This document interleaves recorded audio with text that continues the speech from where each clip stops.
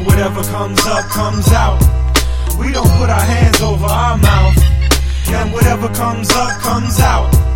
We don't put our hands over our mouth. Whatever comes up, comes out. Please, Mr. Bassman, lay it on me. I like that. One more time, give it to me. Hey there, and welcome to My Head Sounds Like This. I'm Travis Bedard. One of the great hidden benefits of living your adult life across several cities and the accompanying several different friend groups is that as life goes on, you sort of have sedimentary layers of history that you can dig into when you need to and rediscover bits of you you'd forgotten. I had a friend reach out today, and this friend knew me at a very particular time and in a very particular way. And for this person, I wasn't an actor or producer or performer or teacher. I was a writer and a lover of words. And our communication became about that. We speak very rarely, and when we do, we share the things that we find beautiful. And she reached out today with a poem about becoming, about transition from youth to adulthood. And it reminded me very much of a person that I'd forgotten I was. So here it is. I'd like to share it with you now. Here's What Our Parents Never Taught Us, by Shinji Moon. Here's what our parents never taught us. You'll stay up on your rooftop until sunlight peels away the husk of the moon, chain-smoking cigarettes and reading Baudelaire, and you will learn that you only ever want to fall in love with someone who'll stay up to watch the sunrise with you.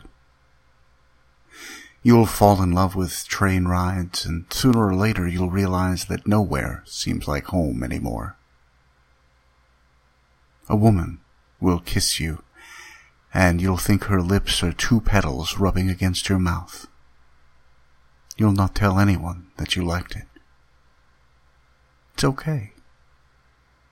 It is beautiful to love humans in a world where love is a metaphor for lust.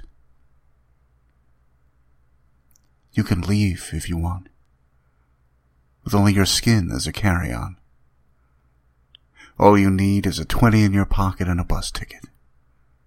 All you need is someone on the other side of the map thinking about the supple curves of your body to guide you to a home that stretches out for miles and miles on end. You will lie to everyone you love, and they will love you anyway. One day you'll wake up and realize that you're too big for your own skin. Molt. Don't be afraid. Your body is a house where the shutters blow in and out against the window pane. You are a hurricane-prone area. The glass will break through often, but it's okay. I promise. Remember, a stranger once told you that the breeze here is something worth writing poems about.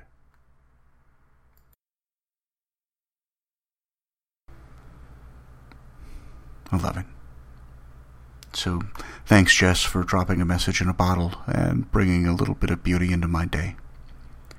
I hope that, for the rest of you, you're able to take a chance over the next couple of days to drop a message in a bottle to some of your old friends and maybe show them a little bit of their old selves.